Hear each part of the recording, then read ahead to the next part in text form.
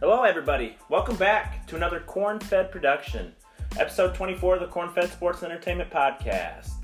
This is Eric, your co-host. We got Timmy over there, like usual. Ready to go. How you doing tonight, Tim? Good, excited. Oh yeah, I got a real special episode tonight. Cubs Insider co-founder Evan Altman. Interviewing him tonight. We're super excited. We're big fans of his work. Oh yeah. Does a great job over there. Really knowledgeable about Cubs and just baseball in general. For sure. Fun guy. Got a great beard, which instantly raises everybody's coolness factor by like 10. For sure. So we're pumped for that tonight. So stick around. Make sure you give it a listen. We'll probably talk to him for 45 minutes or so. Yeah. We'll see how it goes. See what he has to say. But we're not going to be doing a rapid minute tonight just because we think it will... Time constraints, kind of like last week. For sure. We don't want you guys to get bored with what we have to say. So we'll do this week and then probably come back with our NFL preview. Some rapid minute next action. week. Yep. So, We did want to cover the poll though real quick. Yeah. Eric put up that fine poll for us. I found it on a website that was like how to get more involved parties into your group of your Facebook group. It was, would you rather give up social media or bathing for 1 month? And if anyone would rather give up social media than bathing, then they're not my friend. I mean, I could see why though. If you were worked with social media and that's how you made your living. Though. I guess, yeah, maybe. Like if you were like I would consider those Twitch streamers. That's probably that is their living. So I mean, make money or bathe. But also some of it's probably just because some people are addicted to for sure. social media. Like you and I feel like love social media probably more than most. Yeah, because just our involvement with obviously this podcast and Twitter. And then just being sports fans. So, but I would still bathe. Yeah, I would agree. I mean, your wife said she said that'd be the end of everything if I didn't bathe. Yeah, so you would have no more kids on. No more kids on the way. Which is hopefully not no more kids on the way, anyways. But yeah. Hey, congrats on the pregnancy too. By the way, 18th kid. We're hoping for a boy, so his name can be Theo. For sure. We want a Theo. But yeah, thanks for everybody that did vote in that. We love all the involvement we get. We posted our Where Would You Sit Iowa edition last night. That got a lot of great responses as well. Yeah. People really like that. Yeah. So make sure you check that out because that's honestly it was pretty tough though, but you got to go with what you love. A lot of great tables. Yeah, for sure. And who knew that many people from Iowa that were great? I did not. So, if you want to find that though, it's on our Facebook, our Twitter, and our Instagram. And our Twitter is @CornSports. Our Instagram is CornFedSports1. Our Facebook is facebook.com/CornFedSports1. And then lastly, like we said last week, we're going to hopefully get this moving here. But our blog website is cornfedsports1.blogspot.com. Well, should we go ahead and get this interview going? Give our boy Evan a call? Yeah, for sure. Let's do it. All right, everybody. We've got our guest on the phone here tonight, Evan Altman from Cubs Insider. He also does a podcast called Inside the Basket. Welcome to the show, Evan. We're happy to have you, bud. Hey, no problem. Thanks for having me on. I always enjoy jumping on and talking because I love the sound of my own voice. But don't expect me to listen to this later because I can't stand listening to myself after the fact on a recorded setup. So, I'm glad to ramble on for as long as you need me now, and then that's about it. Sounds great. Yeah, but also before we kind of get in, the Cubs talk, I saw on your website you can actually name all 10 of the Wu-Tang Clan members in 3.5 seconds. Is this accurate? It's relatively accurate. It's not. I don't know if I can still do it without practice. Or if anybody out there's got. I can try it here. I don't know if anybody's got a stopwatch going. But Riz only about suspected egg right on the check. You got to go to Steel Master Killer Catanana Meth Man. Wow, that You're was not pretty lying. impressive. I'm gonna give you that 3.5 seconds for sure. That was I had to kind of stall getting into it, but every once in a while I forget it, and Method Man kind of at the end throws me out. Sometimes I use Capadonna, and sometimes anyway. So that's good. So it's my one freakish talent that I have. Hey, everybody's good at something, right? Absolutely. It's always good to have useful talent. I happen to have that, so we go with it. Fair enough. Good. So, Also, you just want to maybe tell us a little bit about yourself. You know, Cubs Insider. Obviously, you're one of the co-founders. How that kind of came to fruition, and where you're at now, I guess. Yeah. So it's really. I'll try not to make this too long, although it's. I think it's interesting. I don't know if anybody else out there does, but so there was this. I want to say this was back in maybe 2010, 2011. And Yahoo had this thing called the Yahoo Contributor Network, and it was like a freelance deal. You could sign up through them, and you would get paid based on how many page views your stuff got. So you had to submit them work, and then your stuff would show up on Yahoo. And so I would read this stuff, and I was like, man, there's this guy that was writing some Cubs stuff. I didn't really like it. I found myself commenting, and then going like, well, wait a minute, man, I'm not somebody who's going to complain about something without offering a solution. And so rather than continuing to complain about it, I decided, I was like, okay, well, I think I can do better. I'll sign up to be a contributor, and I did. And then about 6 months later, that whole thing went defunct. And so I was like, well, hey, I'd really like to keep doing this. And so I just kind of put that out on Twitter and got connected with Tom Loxis. And he had already kind of started it, and it was really, really early on. So I jumped on and started doing it. That was the Chicago Now umbrella that houses some other sites. Cubs Den is probably the most popular Cubs site that's under there, and I think maybe World Series Dreaming is under there, a couple others. So we did that for a while. We wanted to branch out on our own. Tom ended up having some conflicts and kind of stepped away. I took it over, and then actually met up with John Felice, who was operating Cubs Kingdom. At the time, we actually met up at Game 1 of the World Series in Cleveland. Wow. Decided we'd put our heads together, got together with some of the guys from with Corey and Brendan from Cubs Related. Yep. And we all kind of just said, hey, let's, we're all doing this, and it's such a crowded market. Let's kind of combine forces and sort of relaunched it right around, it was Cubs Convention of 2016. 2017, because we went after the World Series, that we sort of relaunched, and then it's gone from there, and it's been really kind of a wild ride. So it's just a deal. I have a regular full-time job otherwise, and so the site is kind of my all-consuming. To call it a hobby is probably not really fair, but it's it's what I do literally every waking hour that I'm not working. So. Keeps you busy, that's for sure. My wife would like to know. Yeah. No, that's awesome, though. Cubs Den, their main guy passed away a few years ago, correct? Yeah, I think it was, when did I John something. 2 years ago that John Arguello passed. And I remember exactly where I was when I found out about it. And it was just such a good guy. And I think he was, when you look at kind of where this whole Cubs blogging thing has kind of come from and where it's kind of gone, he was one of the early guys in that whole game, and just really with the prospects and then the farm system and knowing that inside and out.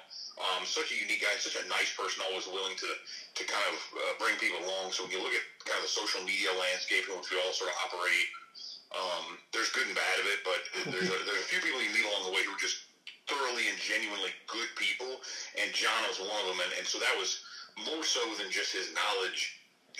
That was such a big loss, I think, to our little community that we have, and I think there are a few people that really carry the torch like that, and I'm probably not one of them, because I'm too snarky and too quick to kind of jump down people's throats. So I really wish there were more guys like John that were out there to kind of balance that out. Yeah. Very cool. Yeah, that just shows how, great of a guy he was, honestly, because everybody knows how dark and crazy Twitter people can get. Especially Cubs Twitter. Yeah, Cubs Twitter. So, but. All right, so I just want to ask you, let's just start getting into Cub questions. We're just going to start. Give me your current state of the Cubs, where you think they stand right now, chances of making the playoffs, maybe going to a little bit of their road woes and what you think are causing that, just because, we obviously see they're two different teams, home and away. And just give me a current state where you think they're at this point. Yeah, there's a few different, there's a lot, I think, to unpack overall with them, and they're in I think, a good spot, right? Clearly they're in first place, it's hard to argue, but but you see the same thing. I think this series they just finished in Cincinnati is really indicative of what we've seen from them throughout the season, which is you saw, one blowout win in which actually their pitching wasn't very good, but they hang 12 runs. You get 2 games in a row where they can barely scratch out even a hit. Yep.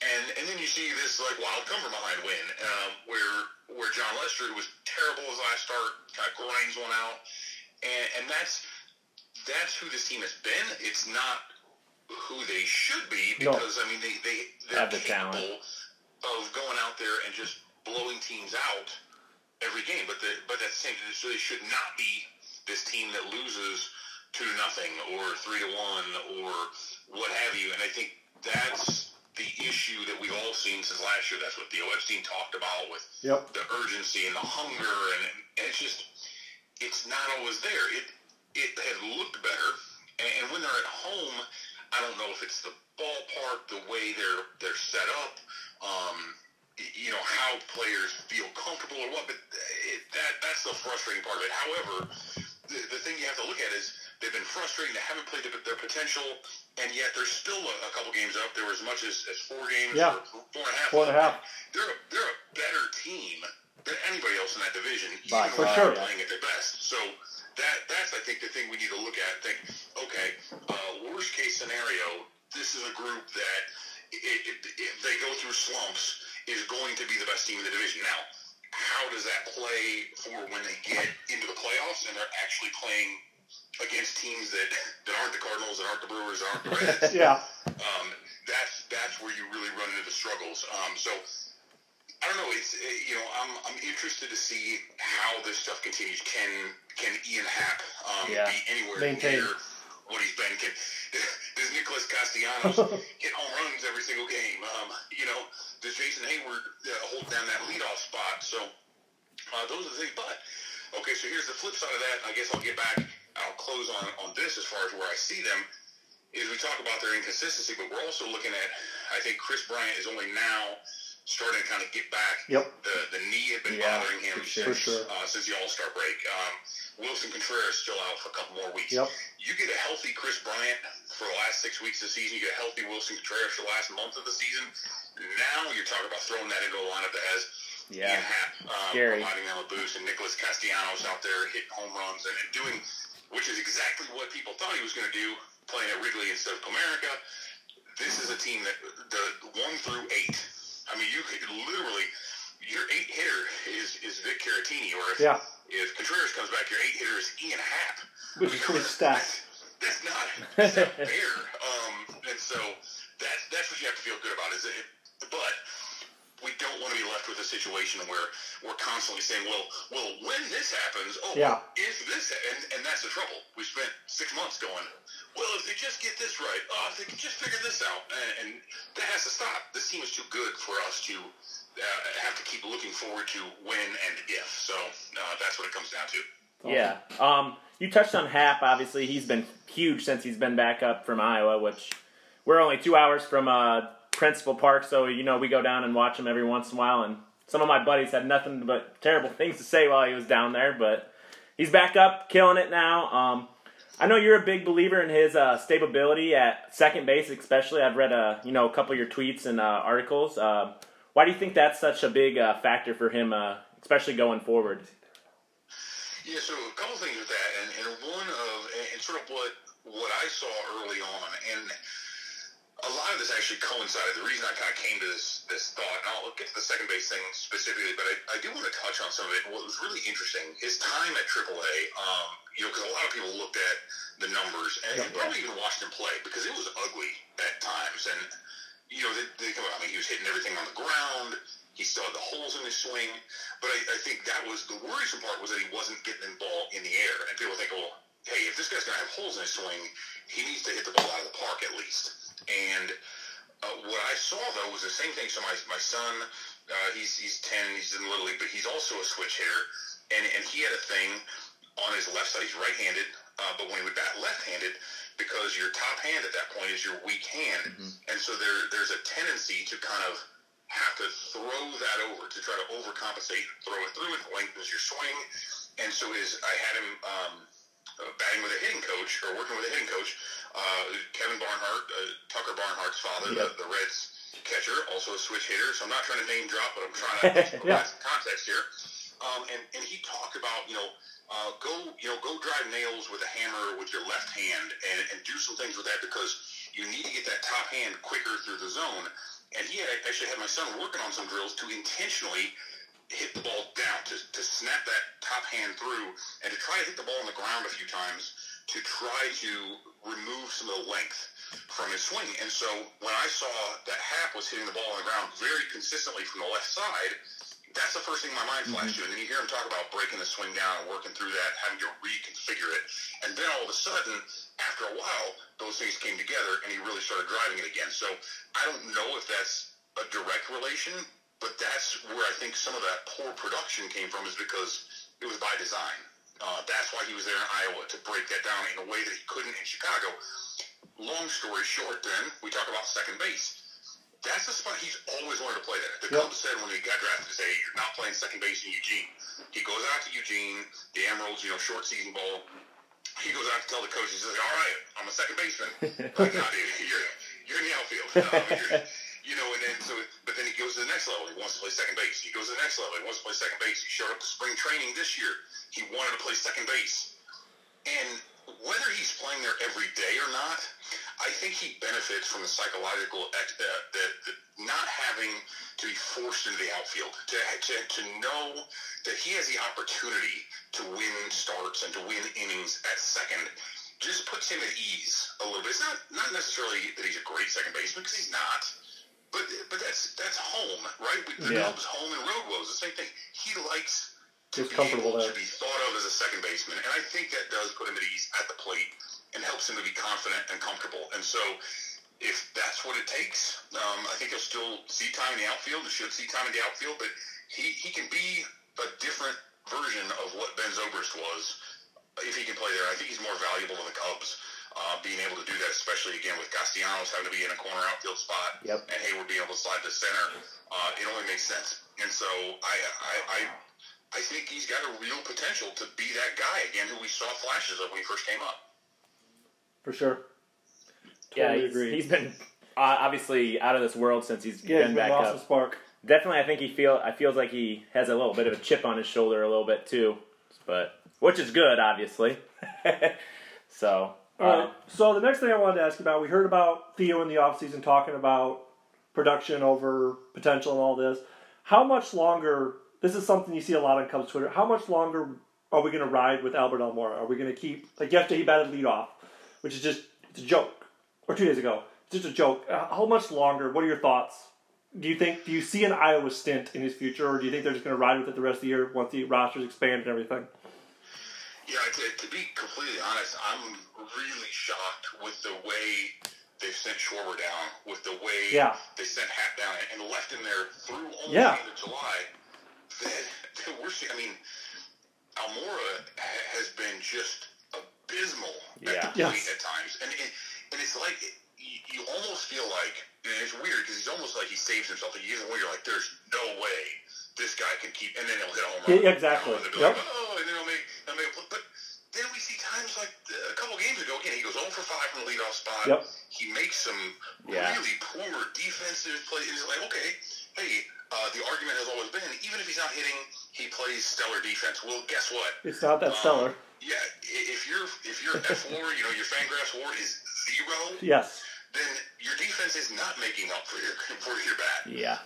And when you make these errors, now you're a negative, and I haven't even looked. I was actually reminding myself, this reminds me now, because I wanted to look at it and see if he was down there, because Ian Happ, in one game, the game he hit the grand slam, which I was at, and that was pretty cool, was worth 1/10 of a game of WAR, which is more than Almora's put up the entire season. Yeah, insane. And it's just, that's not, and with Hayward playing over again, with Castellanos, and with Schwarber, and with Happ, you don't have room for the guys, so they can keep him as a defensive replacement. But is that really valuable right now, or is that something you wait until September, and then you can use him as a defensive replacement? I love Almora. He's a great guy, good clubhouse presence. There's a lot that he can bring, but right now, this team, with what they need and how they're made up, I don't understand how his value fits with the construction. Right now, I think he he needs the same thing Happ needed, which is to go down there, to break some things down, and to get back, because, I mean, this guy's tinkered with his swing so many times. We've heard that the power is going to be there. Yep. And Yeah, the leg kick. this isn't, I don't know, I don't want to go in on it. I told you guys I like to hear myself talk, so No, you're good. You know, at whatever point you need to cut me off when I get on these rants, but there's right now, there's nothing discernible about what he brings to the table that you can sit there and say, okay, this is a major league player on a contending team. This isn't the 2012 Cubs. Yeah. And again, put him in, like, if nothing else, why is he leading off like that? I was like viscerally angry. Yeah. I know you got to put somebody there, but put somebody else there. Yeah. There's got to be someone better. And he's hit lefties worse this year and that's when he usually leads off is against lefties. So that even makes less sense, honestly. So, also, you know, the Cubs bullpen's kind of been having a lot of moving pieces here recently. With all the injuries and, you know, with the Kyle Ryan bereavement thing. But they've honestly performed here pretty well in the last couple weeks so far in the season. What's kind of, especially with Kyle Ryan and Rowan Wick, those two have seemingly came out of nowhere, it seems like. Just kind of touch on them, maybe, what you're seeing from them, I guess. Yeah, you know, it's interesting. I'll touch on Ryan first. I'm actually in the middle of a post about Wick, so I'm looking into that just because of what we've seen. You know, he had a really great outing that last one.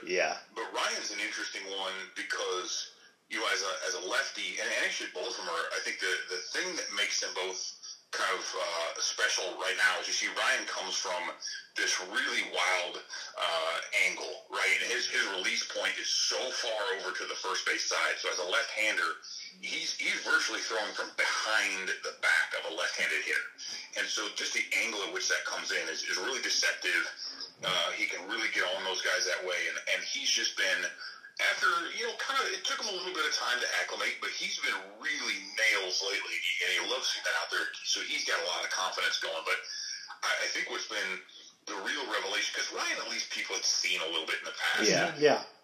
And Wick is a guy. Wick's only been pitching since 2015. That's crazy. Right, and not just like pitching professionally. Like he hadn't pitched since Little League, and then you know he struck out like 94 times in 260 plate appearances at A-ball. And they're like, hey, dude, you ain't gonna make it as a hitter. Was he with the Cardinals, right? Yeah, he was with the Cardinals. At that time, they drafted him in I think 2012, and he was there in their organization through 2017. And then they had to. I mean, the Cardinals just had so many pitchers, and he was up at AAA, and they're like, hey, you know, sorry, dude, we got too many other top prospects, you know, so he got waived. The Padres claimed him on waivers. He actually, you know, he debuted, pitched 10 games with them, and they traded him to the Cubs for Jason Gosler, who wasn't going to make it up with the Cubs. He plays third base. The Cubs already kind of have that position. Yeah. So, although then the Padres trade for third baseman, and they go out and sign Manny Machado. So I'm Makes sure no sense. he was like, oh yeah, I go to an organization where I can play. Never mind, dude. But you know, so nobody thinks much of it. But then here's this guy who all of a sudden, not only is he throwing 96, and he's got. So he used to be a catcher, and then they kind of moved him to the outfield. But you could see it because first of all he's like 6'3" and almost a deuce and a half. So I mean he's a stout guy, Rowan Wick. Yeah. And he's got that compact stroke of a throw that reminds you of a catcher. I mean it's a catcher trying to get his pop time up and fire that ball down to second base. And so, you know, whereas you have Ryan with this kind of long, this a lanky throw, you know, the kind of three-quarter delivery off the left side. You got Wick, who seems to just be firing out of the center of his chest, and the ball just jumps on guys. But then what's really been interesting is that he's got a slider and a curveball that and those are still working. But if you look at his velocity last year, he had this power slider that was like averaging 89, 90. The curveball was closer to 80. And now you're seeing those like 4 miles an hour slower a piece. Right, they get 85 and then the curve has come down. But he's figured that out. So now you've got not only just throwing 96, but now his braking stuff is 10, 15 miles an hour slower. So he's really changing levels. And it's just, this guy is, he if you remember that game, July 1st, they had the game against the Pirates.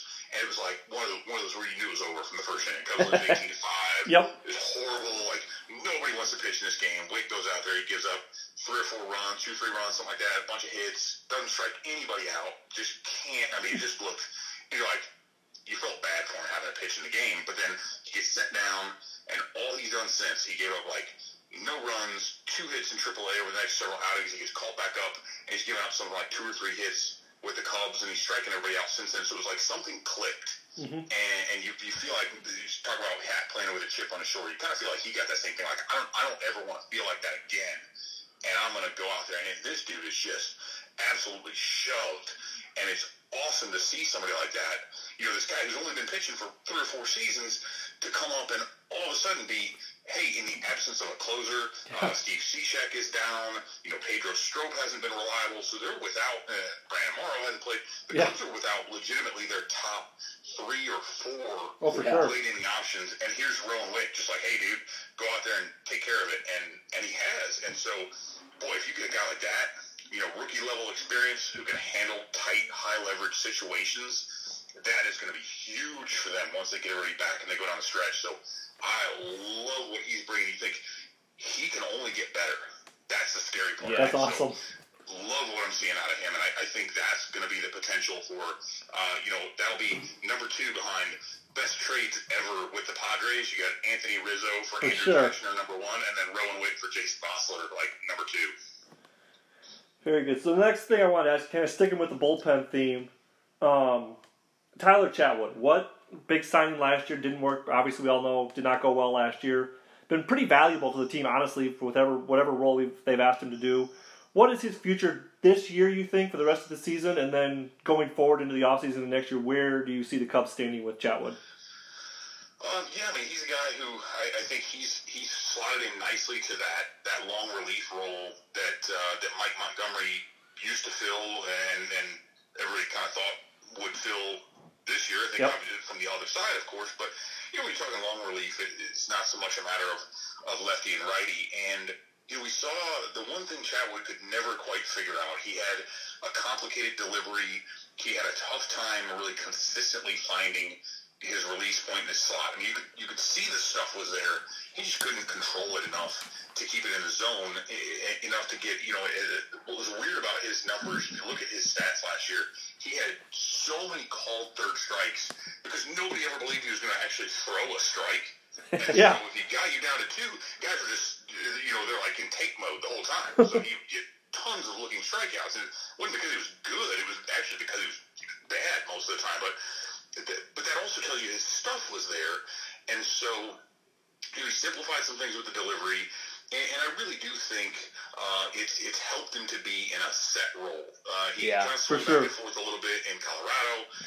We saw that. So, it'll be interesting, though, to see, okay, how does that move forward? I think for the rest of this year, he works really well as that long man because we're going to see, I think that's going to be very, very important down these next 6 weeks because, Cole Hamels and John Lester are not young guys. No. They're not going to be out there going 7-8 innings every time. They need, and if nothing else, he might even slot in for whether they do a bullpen start or kind of lengthen that rotation a little bit with some of those because they're going to need to give those guys a little bit of rest. So I think he's going to be super valuable in that role as they look to stretch those starters or conserve those starters a little bit. And then, you look at, okay, that could be a really important role once they get to the playoffs because Madden's probably going to have a pretty quick hook with some of those guys, and if that happens in the 5th inning, assuming they get there, Chatwood is a guy who's proven that he can come in. His clutch statistics are actually really, really high, and so he's able to face off against batters from both sides. That could be really important once they get to those, and you get those tight games where you just have to have a guy who comes in. So love what he's bringing. I think, again, as long as he can maintain that, the Cubs have a really, really good long reliever and maybe eventually another starter again. But for now, I prefer him in this role to starting. Awesome. Yeah, he's been great and a lot of fun to watch, honestly. And I mean, he's even valuable a little bit with his bat. I mean, he's a little bit better than Almora has been, so that's always good. But it's never a good thing when 3 of your pitchers are better hitters than your everyday center fielder. It's not good. Yeah, definitely. But I've been seeing all over Twitter, and all the other social media pages. But where did this narrative? Me and Tim were kind of discussing it a little bit before we called you. But where did this narrative from Chris Bryant not being clutch come from? It doesn't seem like it makes no sense. Yeah. But where did it start? I feel like that's one of those things where, I guess depending on where you come from, belief systems or whatever you want to think of the supernatural, but it's like Satan walking around and whispering in people's ear like Chris Bryant's not clutch. But part of it, I wrote about this. I think part of it is that when you've got somebody who's so good, under most circumstances, that then when you parse things, you look at it, you kind of look at these splits, you go, oh, he's not been good with clutch, except, again, the problem is career numbers with runners in scoring position and 2 outs are like better than all but 40 players in the league put up, period, this year. And so, 126 WRC plus and like a 362 WOBA or something, which is fantastic. You would take those numbers from anyone on any given day, and yet Chris Bryant does that in these big situations, and people are like, oh, he's terrible, which is a little bit weird, but things get magnified, right? People remember that, like, he's got a big strikeout with bases loaded or something, and then people look at that and they think about that. But the good thing is, you look at the numbers this year, and he's really started to play well. A lot of that came out of he had a really bad, a really slow start there, and has traditionally kind of gone through these periods of adjustment. You'll see that, and we've had the good fortune at Cubs Insider to talk with his dad about a couple things in the past. Yeah, I love those. And like all the way up through when he was in high school, when he was through college, he's been able to make these adjustments. And it's just one of those things where pitchers figure out how to attack him, he figures back. And being kind of a longer, lankier guy, sometimes that's not as easy for him to make those adjustments. High heat, that's tough to catch up to. He's making some adjustments there. But, it's really weird, though, because there's this pervasive sense, like you can go on, if you want to swim in the dregs and go onto our Facebook comments and sure. And see, it's like, oh, they should have traded him when they had the Yep. I'm like, what? Oh, where? There's a lot of wanted to trade out there. It's insane. It is he's one of the best 5 hitters in the league. Yes. And realistically, he's on a pace to be the Cubs' best hitter ever. And I know that's like sacrilege, and people, hey, all due respect to Billy Williams, Ernie Banks, Ron Santo, Ron Sandberg, we can put the list up there, but Bryant's pace and the way at which he has improved, a few injuries aside, if he stays healthy over the remainder of his career and maybe re-signs, there's no doubt. I mean, he's clearly one of the top, we'll say top 3. That's not somebody that you trade. No. He's got control left. It's just, it's foolish. You're not getting anything. Here, the Mets will give you DeGrom for him. Like, okay, but that's cool. That makes your rotation better, but now you're missing your best hitter. Yeah, it makes no sense. It's just, but it's fun. It's kind of one of those things where I'm like, okay, guys, but it's people get that, and hey, we can all find different beliefs of all sorts that are out there. You sit there and think, how could anybody think that? And then you discover there's like whole, again, Facebook pages and like clubs in every county nationwide, set up and devoted to this weird belief. You're like, man, no way. I can't believe one person thought that, let alone a million. So, so we'll see. Hopefully he just keeps hitting big home runs like he did the other day, and then, we can all just laugh at the people who think he's not clutch. That'd be awesome. Yeah, I'd be okay with some more, Thomas Brenneman reactions after a home run like that? Oh, that was wonderful. That was classic. Unbelievable. Throws the pen. Oh, that was great.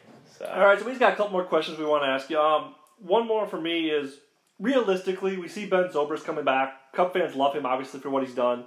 He's a great guy, also a great clubhouse person. But realistically, what, if anything, can we expect from Ben Zobrist this year? It's tough, although I will say I was pretty surprised by how quickly he seemed to kind of reacclimate. I just to see him out there, like if you saw the pictures and the videos of him at South Bend, and he's always been a pretty upbeat, positive guy, but to see the smile on his face, how happy he was, signing the autographs, people, and he's out there signing for everybody. It was just like you felt like he was relieved. And I think this is a healing process for him. So that was cool. But then to go to Myrtle Beach and to homer in consecutive games, once from each side of the plate, that I thought was big. And I get it, right? A lot of people, these are kids just out of high school. Well, they're not. But still, it's A-ball. So I get that, but Myrtle Beach, you're talking about some humid, heavy air. It is not easy to hit home runs in that ballpark in general. And so to get some good carry on that, to have that power kind of showing up, again, both sides, that's pretty cool. I think at the end of the day, though, when he comes back, I don't know that he's a guy, you look at, again, we already talked at length about Happ. Zobrist is kind of that same role, and so far he's only been playing DH and second base. No time in the outfield yet. And he doesn't figure to get really any in Chicago.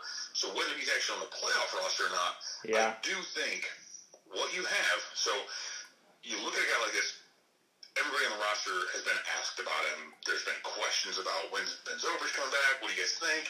And it's tough if you get asked about this guy all the time, he's not there, and you don't know really how to answer. Well, once he returns, that's a big weight lifted off the shoulders of the rest of the guys on that roster. I think that's just a helpful thing for the team to have around. So honestly, maybe it sounds corny, I think his biggest impact will just be kind of coming back and being around those guys and having the opportunity to kind of just lift that weight a little bit, even if he doesn't. I don't think he contributes a ton as a player down the stretch, honestly, but it'd be good to have him back. And I think for him in particular, and I've said this all along, like I'm just happy for him as an individual, and I think to have that closure, like I think for a guy like that to have, and obviously his family comes first, but I think he would have had a lot of regrets had he not been able to finish out his contract and finish out his career. And maybe he plays beyond this, but if he doesn't, I think he'll feel really good about having that opportunity to come back to Chicago, finish it out, and kind of put a bow on it. For sure. Especially him. He's from Illinois, correct?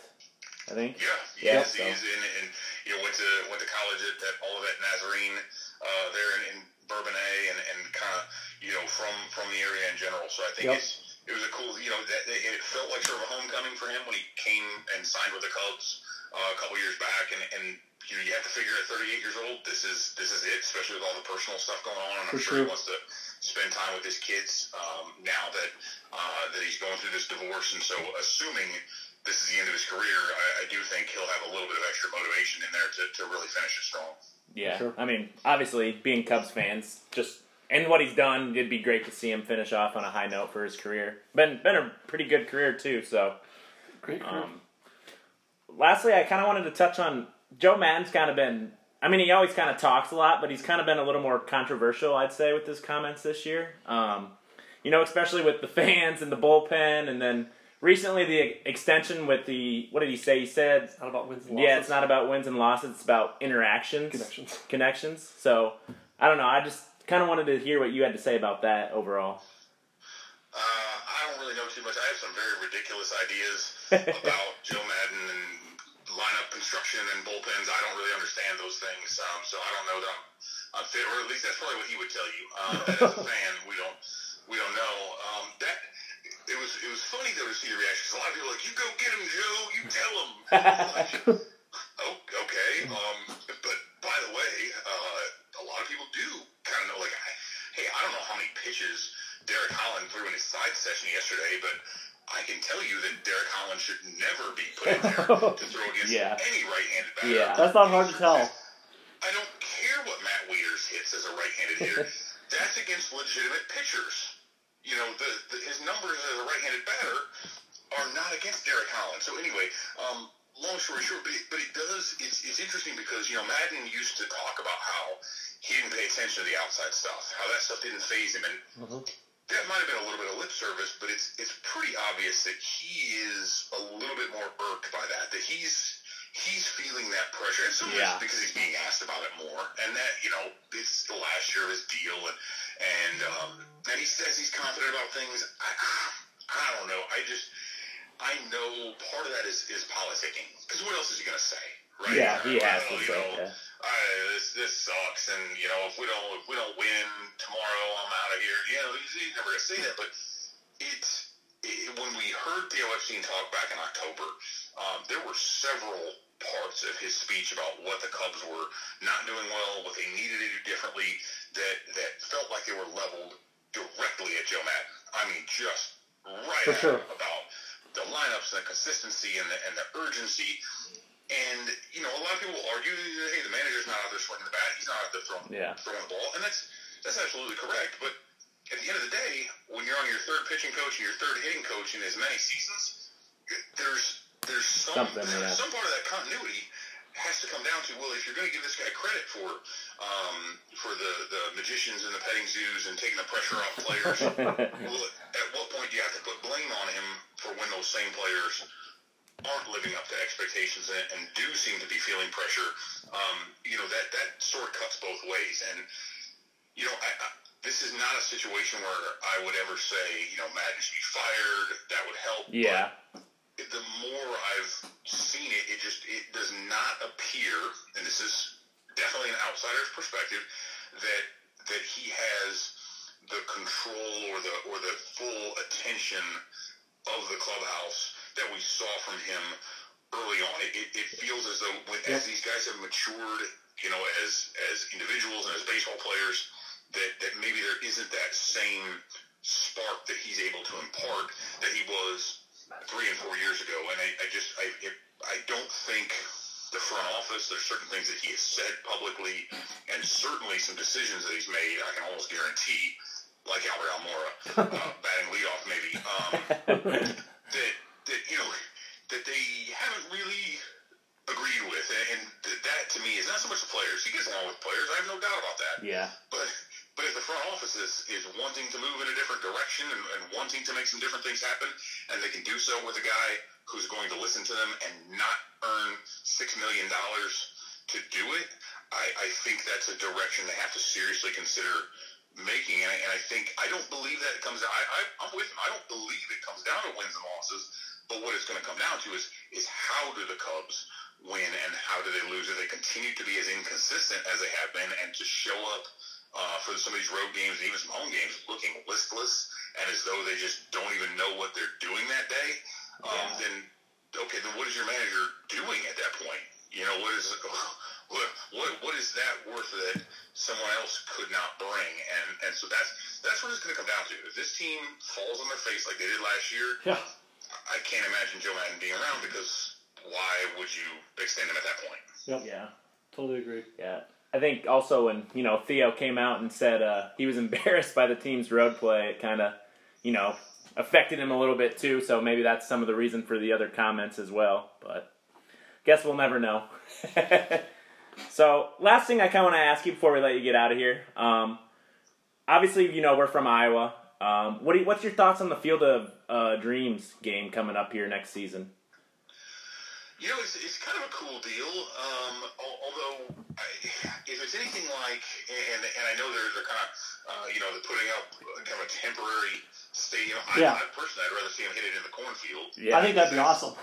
Like 30 to 28 or something, like a beer league softball. Make it like the softball rules where you can only hit so many home runs or whatever, and then it's out. If you're gonna do it, I would honestly though, I would prefer to see them do it in a way that's like the Cubs White Sox Windy City Classic games used to be, where they play one game in the middle of the season and it was an exhibition game. Yeah, I remember those. Didn't matter. Like, do that, man. Seriously, hit it in the corn. Have some of that going on, I'd love to and make it like really a spectacle. Because again, that doesn't matter, because if you're going to hit a ball that rolls in between the rows and there's a scramble double, well, that's kind of weird. But again, I'm a little bit worried that they're going to just over commercialize it, slap up a bunch of stuff, and make it like that game at Fort Bragg a couple years ago, where it's like you throw up all these stands and everything, and then you got to tear them back down, and it's kind of weird. And ESPN's going to make a big deal out of it, but I will say this, though. I like that Major League Baseball is trying to do different. They're doing that. They're doing the Little League series. They got the Puerto Rico series. They got the London series that I'm going to be attending next summer with the Cubs and the Cardinals. Yep. And so just trying to do different things to bring, I don't know, a little bit of, maybe it's, I don't know if unique is the right way, but just a little bit of different flair, a little bit of different look. So kudos to them for trying at least. I guess I'll judge it more harshly or fairly once it actually comes up and happens, we kind of see it. Fair enough. Yeah, I'm sure the farmer in Dyersville, the town which the Field of Dreams is in, is super stoked about it. That's for sure. But like Kevin Costner's got to be there, right? Oh, he better throw out the first pitch. Out there throwing out the first pitch. He has to. Yeah. And then to the guy, like he'll come walking out of the corner. Yeah. I mean, they're gonna do some goofy stuff. Oh, like yeah. that, right? Have James Earl Jones announce the thing. But yeah, I mean, hey, stuff like that. Although I guess so. That's part of it, okay, right? So I'll shut up after this. But the fact that here's the only problem I have with it is this, and you guys are out there. You're familiar with the movie. Yeah. I mean, I'm 40. I grew up with it when I was a kid and loved it. But if Major League Baseball is trying to appeal to a younger demographic. Is Field of Dreams really the best avenue to take? Probably not. No. You know, that's kind of my thing. It's like, you guys, but to the guys who are running Major League Baseball, like that's like a current pop culture icon of a movie. You know what I mean? So I don't know. It'd be better off. Heck, I don't know where you go with it. But I do. That's I guess the one part that worries me is I don't know if Major League Baseball is yet doing enough to appeal to that younger generation and to find the kids where they're at. So we'll see. Maybe this is maybe I'm wrong. This is the way to do it, but we'll see how it goes. Yeah, I listened to your Into the Basket earlier podcast today, and I enjoyed you were talking about the Field of Dreams or whatever, and you're like, the only thing I really disliked about this was all the bad takes about the movie that this brought out in everybody. So. I got really angry too. Field of Dreams actually sucks. I'm like, Bill, you suck. Awesome. And I cry every time they go. He has a catch with his dad. Yeah. I don't care if people don't say have a catch. It's cool, and so I love it, and I watch it generally every time it's on. I'll catch myself. It's like that, and like Shawshank Redemption, and a couple others. Classic. I will find myself just like, oh, hey, it's halfway through. Well, I already know what happened, so let's watch. Although I will say this, and I told you I was going to be done. No, you're good. 5 minutes ago, but now the part that really bugs the hell out of me about the movie, there was a little girl, she falls off the bleachers, and everybody's standing around like gobsmacked, like, oh no, what do we do? And the guy, like Moonlight Graham, steps back, and here he is as a doctor, and all he does is whack her on the back. Like he's a doctor, like the doctor had to do that, right? Like he had to give up his dream to be in there, and that was what saved. Like nobody else could have given her the Heimlich. Honestly, so that's the part where I was kind of like, okay, well, this is really silly, and I felt that when I was a kid. I was like, well, that's sort of dumb. Everybody else is just staring at her, and Timothy Busfield threw her off the bleachers, and nobody's mad at him. So anyway, that's I could do without that, but anyway. Yeah, and that's how he got through medical school, I'm sure. Yeah, that's what it was right there. I mean, hell, if that's what it takes, I could go be a doctor. I'll just go around slapping people in the back. We're good. Hey, let's get it going right now. So, well, is there really anything else? I think we held you a little bit longer than you maybe wanted, but anything else you want to maybe touch on before we get out of here? I'm just, I'm really just interested to see here after this whole thing gets rolling again, how these races come down. We're talking about the NL Central is crazy, but then the AL East is really wild right now, and there's like 8 teams within 3 games of the wild card, and the Cubs have to go to Philly, and they're in the thick of things. Pittsburgh's playing like garbage right now. Maybe that'll give a nice little jump start to it, but this is Madden said big boy time was like 2 weeks ago or whatever, and it hasn't been yet. So I'm waiting to see like, okay, does big boy time come? Because this series against the Phillies, it's a big one. This is big. That's legit, right? That's you split in Cincy. Do you carry any momentum through that? Because you got 6 more games here before coming back home to Wrigley, and then some big stuff. So this to me. And clearly there'll be a ton of division games. There's going to be a lot of attrition, one way or the other. But having to play the Phillies, they got to play the Mets coming up before too long. Like, they've been hot. Like, how do they handle some of these teams they haven't seen much of? Can they get that done consistently? And we just, So I'm interested in that, how the division breaks down to people. Because right now, nobody's falling off. Like, everybody keeps assuming, like, okay, the Brewers will fall back now. Or the Cardinals just lost 5 straight. They're going to fall back. And nobody has. And the Cubs have not taken advantage of that. Nope. So unless they do, the longer this goes, the tighter you clench up just a little bit. So so I am hopeful just for the sanity of everyone for a few nice games in Philly and Pittsburgh, because if not, the natives are going to get really restless again. Yeah, that Pittsburgh series especially, because like I saw they're like 4-24 since the All-Star break. So if we don't go in there and at least take 2 out of 3, if not sweep, win a road series. I think we're really going to be having some road issues if we lose that series. Yeah, 0-7. The Cubs are like 0-7-1.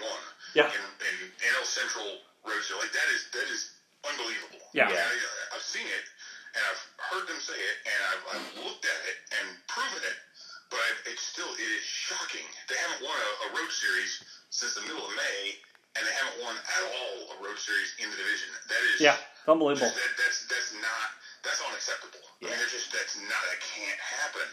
So they have to at some point. Yeah. You do this shape that has to change. Yeah. And so we'll say it now. They will win. They're going to sweep the Pirates. I'll mark the tape.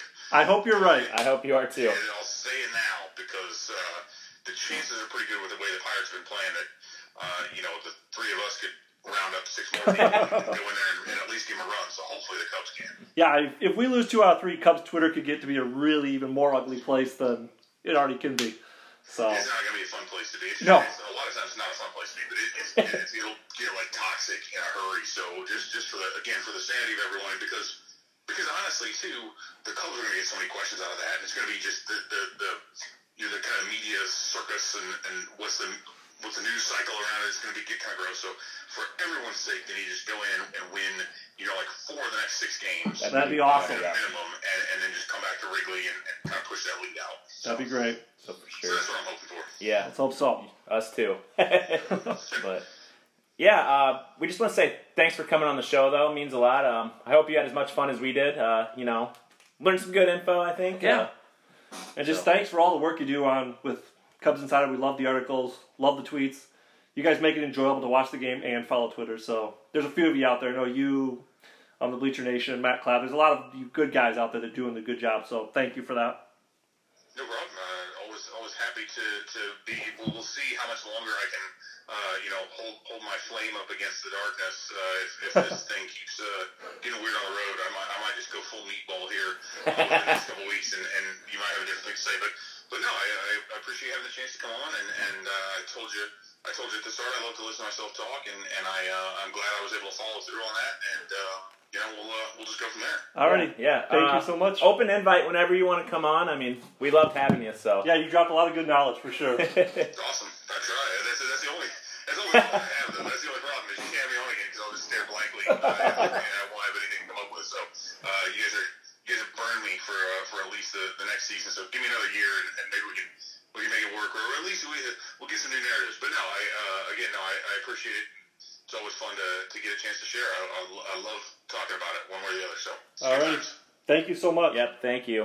No problem, guys. Take care. Yeah. You have a good night. Thank you. Yep. Bye bye. Bye.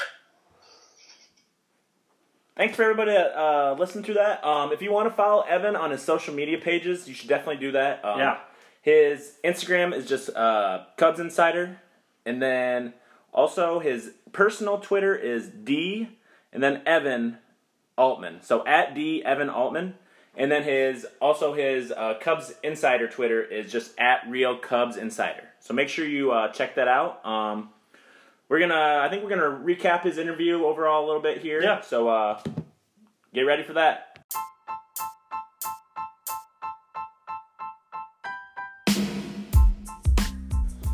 All right. Well, that was a lot of fun. What do you think, A lot Tim? of fun. I just thank you again to Evan coming on. Just his knowledge is just a lot of great knowledge about the Cubs. You can definitely hear the passion in his voice about how much he truly cares just about the Cubs in general. So it's more than just a hobby or a business to him. It's true love of the Cubs. Yeah. So that's cool. I loved his story on his son Yeah. being a switch hitter, and then kind of looking at Ian Happ's when he was trying to progress his swing, moving on when he got sent down to Iowa. That was awesome because, it makes sense, he's trying to get that wrist action moving, and explains why he was grounding out so much. And I think that's what a lot of fans don't notice is that they expect him to go down to Iowa, Kill it triple right A pitching.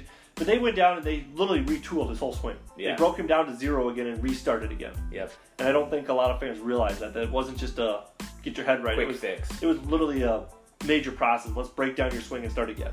Yeah. So obviously Hopefully the results he keeps it are going here. Yeah. Anything really stick out that he said to you? No, it's very I mean, obviously the whole thing was great. Great. Loved it, but very similar to what he tweets in his articles. No, just like I said, just his knowledge. yeah. Great knowledge of the game, great knowledge of the Cubs, and yeah. Yeah, a lot of fun. And one thing I did notice too, one thing I was really impressed by, I guess, was he's able to break down someone and call them a bad player when not.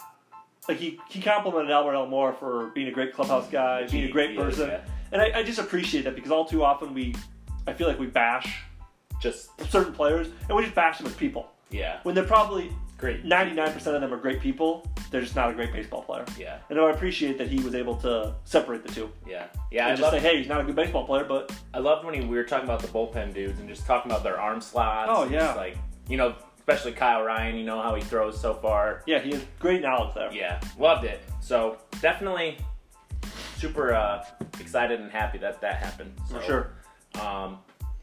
I kind of want to touch on this before we say peace out for the night. But what did you think about the player weekend jerseys this year? Have you seen They're them? garbage. They're so ugly. Not a fan of the white jerseys. They're hideous. The ones last year were actually pretty nice, but this year is just Not pretty. embarrassing. Oh. I really did like the Little League jerseys, though. The Little League The ones. little are ones awesome. between Cubs Pirates this weekend. Just says Cubbies on. Yeah, it. those are sweet. Yeah, I love those. Big fan of those hats, too. I would actually consider buying maybe the Little League ones. Yeah, no. The jersey, but the Player weekend. so it's just, they're so ugly. Oh man. I don't know. There's Who came up with those is a swing and a miss by. But, and the last thing I take away, who knew Evan liked Field of Dreams that much? I mean, he was breaking it down hardcore. the doctor scene. Yeah, he was breaking down scenes. I mean, I've seen it a lot. I love the movie. But you could tell he had a love of that movie. He was breaking it down hardcore for us. Yeah, for sure. But yeah, that was awesome. We'll have to think of a poll question for this week. We'll put our brains together so you know something great. But anything else you want to say before we No, it's give the handles? just a great week. Yeah. A lot of fun. Yeah, a lot of fun. And please do, if you are listening and you do care about the Cubs, please do follow Evan and give him a like. And Yeah, Give him a follow. his info again is his Twitter is @DEvanAltman, and his Cubs Insider Twitter is @Real Cubs Insider, and then Yeah. his Facebook page is just Cubs Insider. so give him a follow and Yeah. a like. That'd be Yep. great. And also, if you liked what you heard, make sure you share us. I think we're starting to get out there to some other people. We're trying. I mean, we're not huge by any means, but we're having fun. We're hustling and we're trying. So just, give us a like, Yep. give us a follow. So much appreciated. Thanks for all this continued support. So, our social media pages are: our Twitter is @CornSports, our Instagram is CornFedSports1, our Facebook is Facebook.com/CornFedSports1, and lastly, our blog website is CornFedSports1.blogspot.com. Anything else, Timmy? No, you know what time it is. Keep it officially Corn-Fed.